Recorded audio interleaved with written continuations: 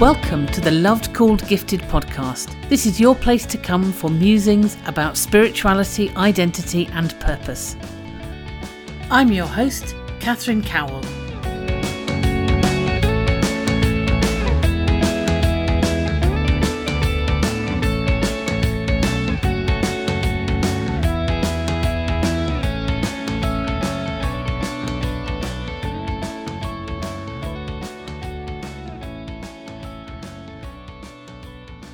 So today I am joined by the Reverend Andrew Phillips at Birmingham Children's Hospital. So thank you very much for joining me, Andrew. Thank you. Do you want to introduce yourself a little bit and tell us a bit about where we are? Yeah, my name's Andrew Phillips and I'm one of the chaplains here at the Birmingham Children's Hospital. And I'm an ordained Baptist minister. I've been here now just over 7 years and I have to say I love it. I love the work. Sometimes it can be challenging, but it's always rewarding. It's a good team that I'm part of, and I'm very, very blessed to be part of this team. Yeah.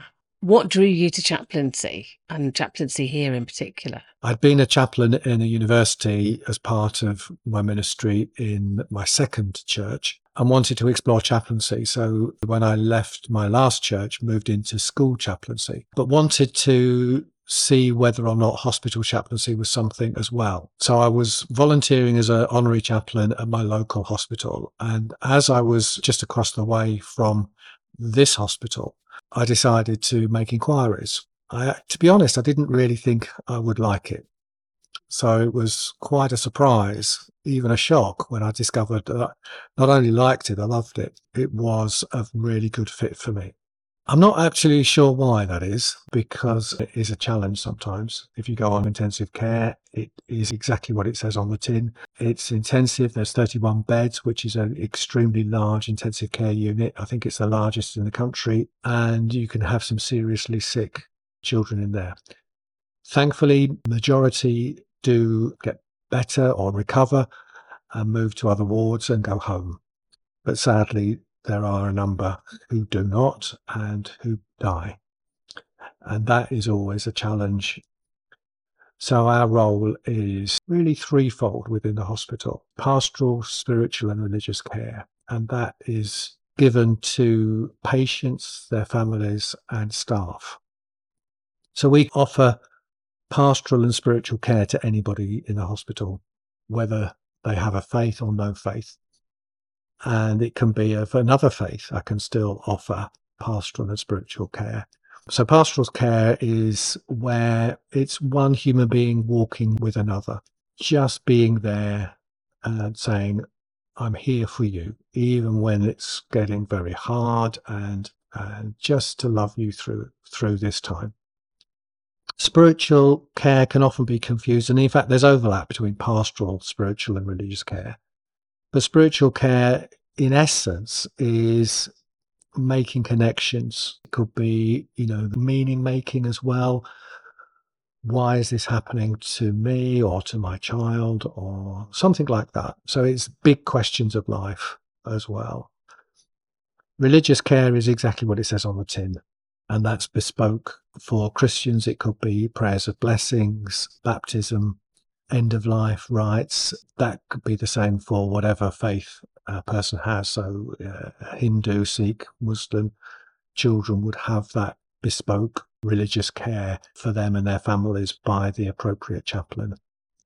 Occasionally we do get asked, for me as a Christian chaplain, to be asked to pray for families of other faiths. It doesn't happen often, but it does happen. So that's roughly how we go about what we are doing. And the staff is exactly the same. We will work with staff and support them and care for them. We would do that in groups. So, for example, I will be going down to A&E every Wednesday morning, 8:30, to do a staff support session. Sometimes they're just too busy. And, there's too many children in for them to release staff to have a staff support session. So we can have average 4 to 6. Last week there were 15, and it ranges from care support workers to doctors. What does that look like? What's your intention for that? It really depends on the staff that are coming. I don't have an agenda, so I don't come with This is what we're going to do today. So it's driven by the staff. What are they doing to look after themselves? And we can then explore how they're processing their emotions. And staff just need an opportunity to be able to process their emotions and to be able to talk about the events that led up to, it's a bit like a debrief really, the events that led up to the child's dying and how they feel. So it gives them the space and the opportunity to talk, give them the space to laugh, talk about mundane things, just to be there. And out of those group sessions, there might come a staff member says, I want to talk a bit more deeply about something. I don't want anybody else listening in. So we'll have one-to-one sessions, usually in this room here.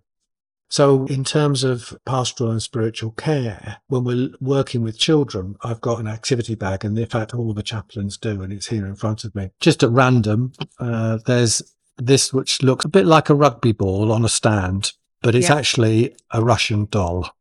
Okay. So there's 4 more in here. So when I'm working with a child, I'll just say, just decorate it how you want.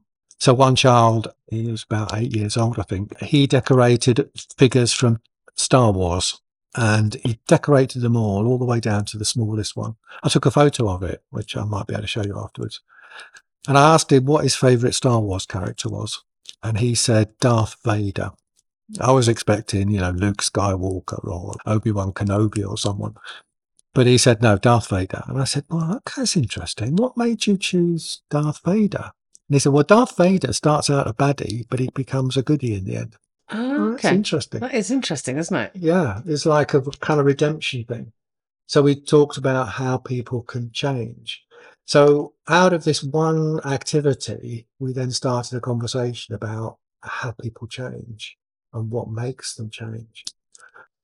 So you've given them free space to express whatever's going on, and then you can build on that. And then we've got decorating a mug. Most of the things that are in my bag, they can keep. So decorating a mug, they can decorate it how they want. They can make a present for one of their family members if they want to. And again, that's really interesting what they can come up with, what they draw. And decorating, this is an elephant, a kind of papier mâché elephant, I think. And they can decorate it. And then we can talk about, we talk about the elephant in the room. What's not being said within your family might be, well, my illness is not being talked about. So we can then begin to talk about their illness and maybe encourage them to talk about it in front of their parents. If the parents are wanting to protect the child, which is exactly what a parent will want to do, but it might be that the child knows exactly what's going on, but it's the elephant in the room. No one's talking about it, but it's there. So from this activity, we can begin to discover if there is something that's not being talked about. It might not be the child's illness, it might be something else, but we can then begin to encourage the child to explore that and to see how they can deal with that in a way that's appropriate for them. And then we've got storybooks, we've got colouring things that they can do. We've got all kinds of stuff. This is a nice one. I like it. This is a good one. This is a really useful box for putting things in, as in Winnie the Pooh. There's the stickers they can stick on, they can colour it in. And then I talk about this box being like holding treasure, saying, well, what do you treasure? What's valuable for you? And you could put in this box, a bit like a TARDIS. Imagine it's a TARDIS. It can put anything you like in that. What would you put in it?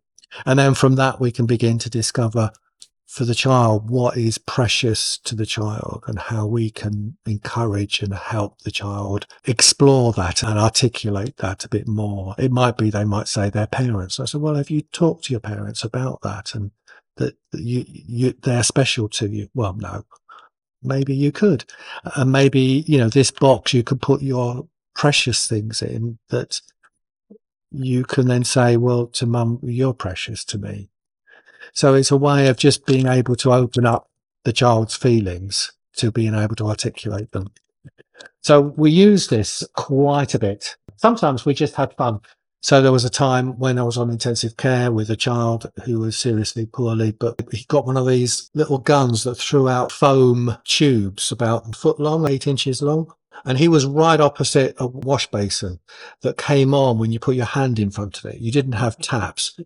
So we spent half an hour, him firing it across the corridor. See if he can turn the tap See if he on. could turn the tap on.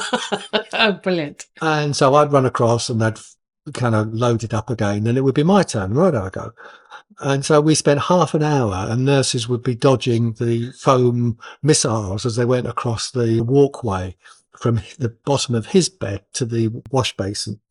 No intrinsic value except it lifted his spirits. It gave him a laugh and he enjoyed it. That sounds like quite a lot of intrinsic value, actually. Yes. But we didn't talk about that. We just, we had fun with doing it. I didn't kind of ask deep questions about the meaning of what we were doing. We just had some fun. We did do an exercise later with the mug and he did it for his mum and he wrote on it, "Love you to the moon and back." Now that, because we built a relationship, we could then do the activity with the mug and we could begin to talk about what meant something to him.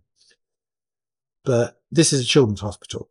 And one of the things that I find really helpful is that we really need to take seriously play. That sounds almost like a contradiction in terms. But play is intrinsically important, not only to children, but also to adults. Absolutely, yeah. And we lose too much when we dump play when we grow up. You know, we put away childish things, so to speak. I walked onto cardiac ward one day. There was a 4 or 5-year-old playing with his Batmobile and Bat bike and stuff. And so I just, as I was passing, I joined him. So we had a wonderful time seeing the Batmobile blow up in flames and then suddenly get restored and we play again for a bit longer. And after we played, he then informed me that Batman had bad breath. No idea where that came from, but that was okay. Very interesting. So the stuff they come out with sometimes is okay. But there you go. So quite a lot of what you're doing then is creating space for these children and young people. Yes. That is entirely their space. It's their space. Our chaplain's task is to create a safe space for the child, the family and staff. It's their time. What are they going to do with it? And for us to then try and help them to see what they're doing, just to reflect back, just trying to say, is this, am I getting this right? Am I sensing that this might be what you're feeling? Yes or no? We're just helping them begin to make sense of their world and make sense of what's going on in their world, so that we're not trying to put kind of deep and esoterical meaning to it. It's just see where this goes. Yeah. The key thing for me, for every person that we're working with, is active listening. We have to listen with our whole being to their whole being. We have to listen not only to what the words they're saying, but we have to listen to what they're not saying, how they're saying it. We listen to their bodies. We listen to them as human beings, and we seek to just accept them where they are and to say, you're okay. Even if your world is not okay, you're okay. And we're just going to walk with you through whatever is going on.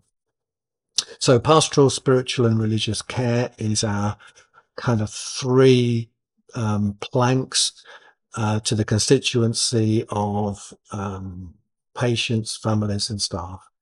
And we're here really to soothe and lift spirits. So playing that game with his kind of foam gun was exactly that. It was to lift spirits. It was to give them, to go around with a sweet tin to staff is to lift spirits, is to put a smile on their face. They might have had a really rough start to their shift. I rock up and go, here you go. Would you like a goodie? Have a rummage. So don't just kind of take the first thing off the surface. Have a delve, see what you can see. You were showing me pictures of chicks that you've hatched at the back of the chapel. It lifts spirits. Sadly, we're not being able to do this year, but we have an incubator which we would then incubate the eggs to be hatched at Easter. First hatched, they can make a right racket. You can hear them down the corridor. So when the chicks hatch, staff come, patients come, and hands of a child. She's sitting at the back of chapel, holding a chick in her 2 hands. She's cupped her hands, like as if you're holding some water in your hands. Yeah. And she spent 15 minutes just staring at this chick. And the chick fell asleep in her hands. Oh, I mean, she'd just come off the ward to sit and just have some time. And what it does for them is just priceless. yeah. And it does it for the staff as well. The staff will want their photo taken with the chicks. Senior members of staff in the hospital, as well as more junior members of staff, they all want to have their photos taken with chicks. And often these kinds of things have come almost organically. We have a memorial picnic in the September for families who have lost children in the hospital. And families come back every year, not in a morbid way, but in a way to celebrate and to remember their children. And when lockdown came, and just after lockdown, we had to do things differently. So we did it in a way where we could just spend time informally with families. And at the end of that day, we found that it worked much better the way we did it before. So we never went back. When all the restrictions were lifted, we carried on using the same method and format. It's at the National Memorial Arboretum in September. And we have activities for the children and the siblings and families to do together to remember their child. And then there's a walk, riverside walk down to our memorial tree, and then they can put a sunflower with a label attached with a message for their child on it. And they can do it as a group or individually walk down to the memorial tree. And we just chat with the family and just pick up from where we saw them last year. And sometimes people come to that and also to the memorial service at St Chad's Roman Catholic Cathedral in May. So we'll see some of them twice a year. But it's like they feel comfortable because we're just there for them.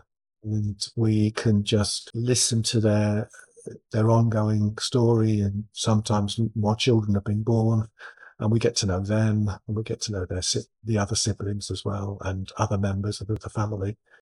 The chaplaincy has published quite a number of books and publications about paediatric chaplaincy, working with sick children, etc., which are cutting edge, I think, in terms of what we are about.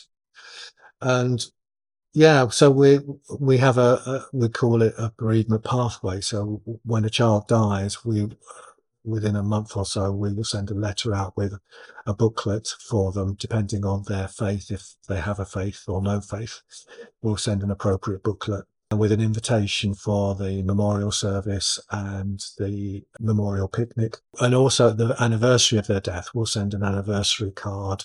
And we'll send it for 2 years because we had feedback from families to say that people remember after the first year, but after that, they forget.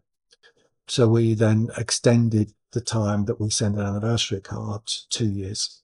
So I've just been sending out some cards this morning to families who've lost a child in the last year or last 2 years.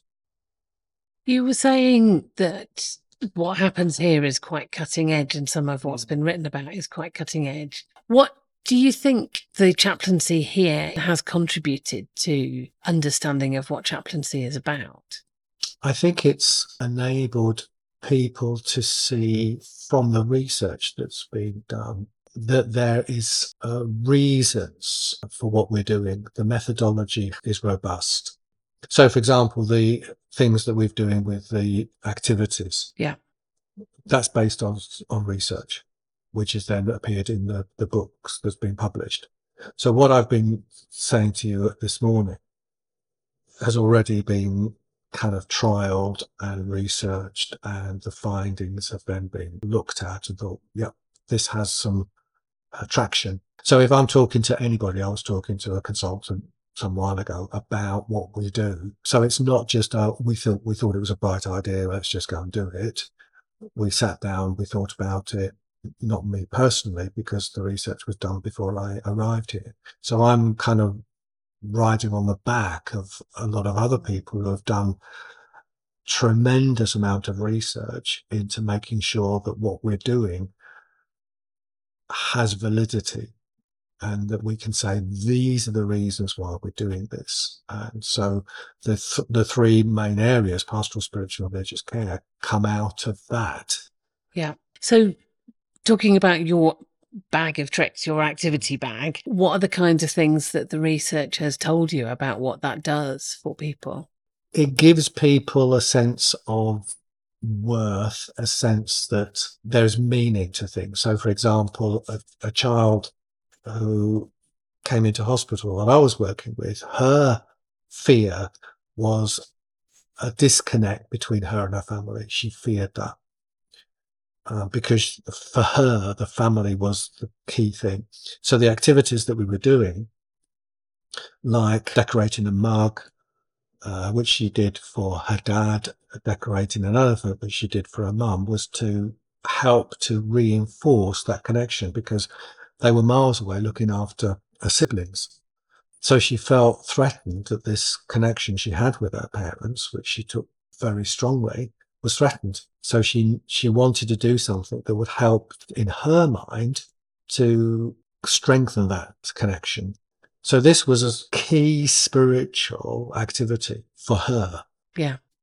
So this came out through my conversation with her. At the end of it, you can begin to then ask, how do you feel now? You can ask a graded question. Okay, on a scale of 1 to 10, how do you feel? 1 is don't talk to me. 10 is I feel really, really wonderful. Where would you be? And you can ask that at the beginning of the session. You can ask it at the end. And you can say, how do you feel now? And what's made you feel a bit different? So you can begin to have some degree of validity of what you've been doing. So I can ask that with staff as well. I can ask, okay, where are you on that scale? I'm a 4. At the end of it, I'm a 6. Okay, you've made some movement. What's made you make that movement? So you can begin to kind of tease out what's doing it for them. Has this helped? So we're always seeking to ask questions about, is this working? And never assume. Assumptions can, Yeah. So we try not to make assumptions. We try to ask the questions that really do matter. For many children, we can work with them for months and never get to the religious bit. In fact, I worked with a family and never got to the religious bit because our strapline is, and it's on our website, is that we won't mention God unless you do. Right. Yeah. If they don't mention God, we don't. We'll just work with them. We'll walk with them. If they mention God, then we will. If they want prayer, then we'll pray for them. If they want a blessing, then we'll do that. I had one family, the child was about 15. Parents wanted me to pray for the child. And I said to the child, because he was old enough to make his own mind up, I said, would you like me to pray for you? No. So I didn't. But the next time, the parents wanted me to pray for him. And I said, would you like me to pray for you? Yes. I think he really wanted to find out whether or not he was in control or he was in charge, or were his parents. So we want to bring autonomy. And because when children come in, well, as you know, if you go into hospital, people rock up, take your blood, put things into you, take your temperature, take your blood pressure. You have no choice in the matter. If I rock up, if they don't want anything to do with me, they can just say, go away. And I go away. But if they want to have an activity, they can choose any one of these activities or none at all. It's entirely up to them. But if they don't want me to pray for them, even if the parents do, the child trumps the parent. Yeah. Yeah. Because I need to honour and respect that child and give them the worth that they deserve, and not just kind of go, oh, I'm doing it anyway. Doesn't matter what you say, I'm going to do it. Can't do that. That's not right. So it's all driven by what the other wants. Yeah. Whether it's a member of the staff, a family member, or a child. What do they want? So with the activities, which one would you want to do? Yeah. Do you want to do one of them or none of them? And as you say, it is a context where a lot of autonomy disappears from people. The illness itself is not something you can have control over. Often the process, what people are going through, isn't something that you have control over.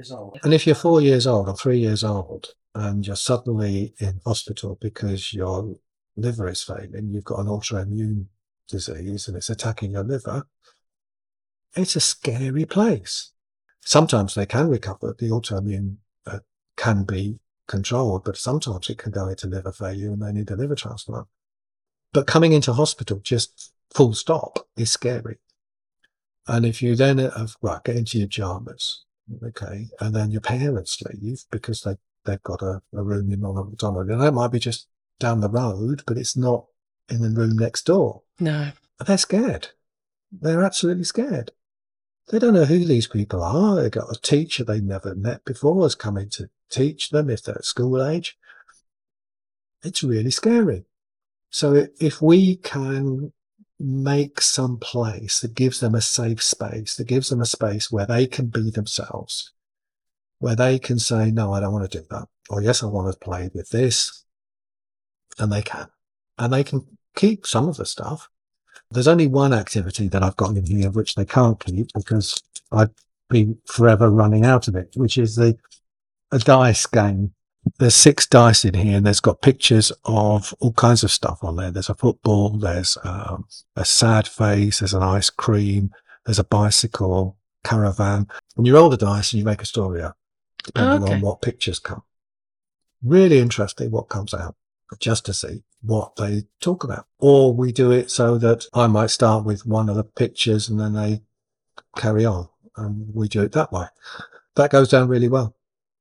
But all the things are wipeable. So Tonel wipes, it will just, but the other things, because they're in plastic bags, they keep them then.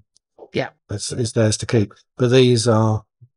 Oh, they're really nice, aren't they? It's just a way of getting their voice heard. Yes. That they matter. That what they have to say is important. I just love doing this. Yeah. So how has your understanding of children's spirituality shifted, changed, developed through this work? I think we underestimate the real awareness that children have of spirituality and of God. I think we really underestimate the sensitivity that children have. I can talk, and I don't use baby talk with babies. I just hate that. I think it's insulting. It looks really weird doing it, and I'm certainly not going to do it to a baby in a hospital here. So it happened twice, and both babies were about 2 weeks old. And I was talking to this baby, and the baby was just engrossed looking at me. I mean, talk about eye contact. It was just soaking. And mum was standing, both situations, both mums were observing this and listening. And I was saying to them, you are just such a special little boy or little girl, and your mummy and daddy love you very much, and you don't need to worry because they're here and you're safe. And I said, they love you very much and God loves you very much. And the moment I said, God loves you very much, the baby smiled. Oh. Now, it wasn't wind, but they just was, and one mum just went, oh my word, did I just see what I saw? Because when I said it, this baby smiled. Mm. I'm not quite sure what's going on,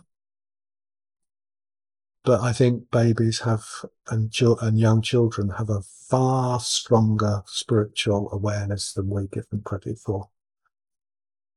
And I think we talk down to them too much. And I think children's talks in church can be appallingly crass because we don't give them the credit that they have in terms of God's care for them. Let me give you one example of this with the Russian dolls. It wasn't me doing it, and I might slightly get the context wrong. Having painted it all, the child said to the chaplain, so one of us is me and one of us is God. And then they said, is God in me or am I in God? Because each of the Russian dolls go into one another. What a question to ask. This is a sort of a very young child. Am I in God or is God in me? I mean, we are totally underestimating the awareness of children to the presence of God, I think. It's interesting you talking about kind of the children's talk in church compared with what you're doing here. The thing is that the children's talk is somebody just downloading a pile of stuff. And actually what you're saying is that if we give children space, they will express what is naturally there for them, which is a very different deal, isn't it? Yeah. And it's allowing them that creativity to express what's going on. So, for example, when I worked in a school, there were 3 year sevens whose fathers died in the same academic year. And I did some work with them in the following academic year. And one child, I said, just draw if you want to, or write what you want to express. And so they drew it. They went at it with all these crayons. They just expressed it.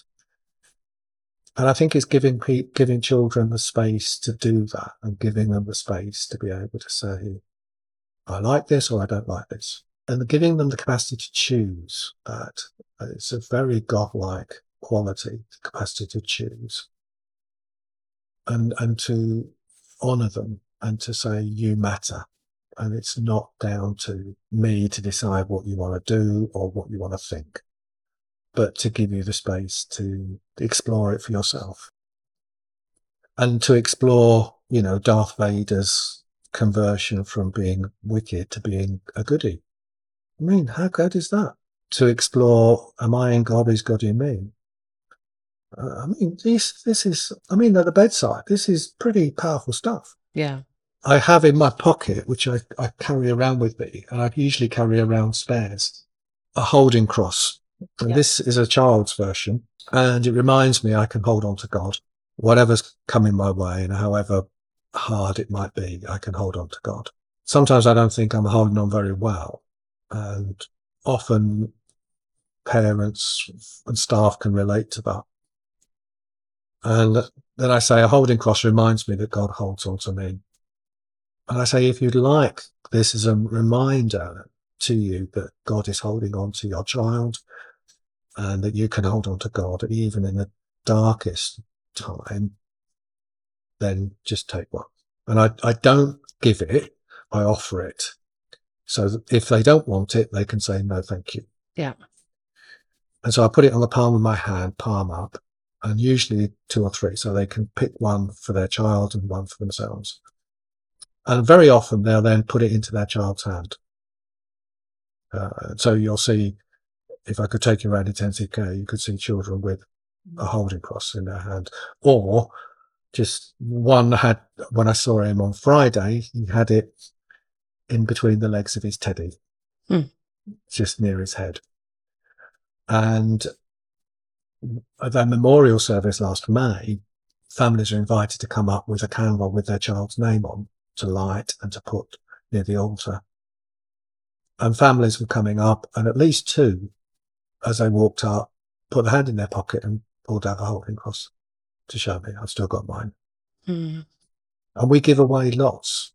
Seriously, lots. We're always ordering them. And it's a very, very powerful reminder that what we're doing here is reminding people that the big questions of life sometimes can't be answered, but we can hold on to God because God's holding on to us. I can't say why their child has died or why their child is sick, but I know God loves them and God cares for them, and that they're safe and that their child is safe. At least 2 parents, 2 families. The mum said and the dad said, I never believed in God and I never prayed until my child came into hospital. They both said it. Mum said, I just want you to pray a blessing. If I'm not there, I just want you to pray a blessing for my child. Very powerful stuff. That's why I count it a massive privilege to be here, to be allowed into this family space. But I said, whatever happens to your child is safe. Yeah. And these crosses seem very insignificant, but take on a massive thing. One family whose child died in the hospital phoned to say that he'd lost his holding cross. Could I bless another one and send him it? So we did, because for him, this was really important. So what is it that it does for people? I think it begins to answer the question that there's something much bigger than they are, much bigger than their child. That thing that's much bigger is God, who is there with their child and weeps with them, and whose heart breaks when their heart breaks, who understands their pain far better than anybody else. I can never insult them by saying, I know what you're going through, or know what you're feeling. I don't. I know what I feel, but I don't know what they feel. But God does, and knows their heart, and knows when it's breaking, and will hold them. I sat in a chapel with a family, with my colleague, and I sat with Grandad, who was sobbing, literally sobbing because his grandchild had died. I just held him. I didn't say a word. I just held him. But God does that. God holds them and will hold them. And that's why every year they'll come to the memorial service, and they'll come to the memorial picnic, and they'll just celebrate their child, because they've still got a son, they've still got a daughter. It's not with them, but they're still their daughter. They're still their son. And they matter. They have value. They're part of their family. And we, as a chaplaincy, want to honour them, honour those children, and honour those families. And to say, we're still with you. You're still part of the Birmingham Children's Hospital family, and we'll walk with you. And some have been coming for years. They're important, and their child is important. And some of the, going back far longer, I won't have known their child. Some I do. And to me, that child is still important, even though they're no longer with us. And so they've said their goodbyes to their child, but their child has said hello to God. And that hello is a big hello, with a massive smile and a massive laughter and massive joy, but deep sadness this side of heaven. And that's what we are here just to bring and to offer, not necessarily with our words, but with our presence, with our life, that this is for them. And the big thing that kind of challenges me is that they'll remember me, and they'll remember my colleagues for the rest of their lives, because we were there when it really mattered. Yeah. And that's a privilege, and it's also a responsibility, that we've got to be open to them, actively listening to them. Yes, which is where you started. And that picture of holding and being held, it's a prayer that doesn't need words, isn't it? I hold, I am held. Yeah. And from that, it's the motto of my old theological college. That's why it's so special to me, because every time I went to college, I saw that. And it's the most profound thing that I can think of. In terms of here, when a family is going through it, it's massive. And so that's part of what I'm about, really. So how has your understanding of God shifted in your time here?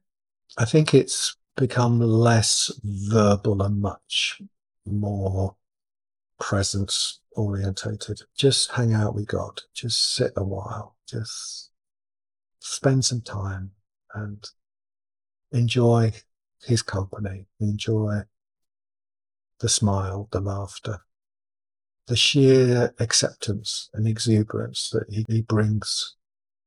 So for me, to come to God and just to be in his presence and to do nothing except be, and for me, that's the most important part, really, to be. And so it's a ministry of presence. It's to be here and to let God be here and to see what he does, see where he goes. It's not down to me. Thank you very much, You're Andrew. very welcome. It's been great. Hope you enjoyed this episode of the Loved Called Gifted podcast. If you'd like to get in touch, you can email lovedcalledgifted@gmail.com. You can find a transcript of this podcast at lovedcalledgifted.com, and that's also the place to go if you're interested in the Loved Called Gifted course, or if you'd like to find out about spiritual direction or coaching. Thank you for listening.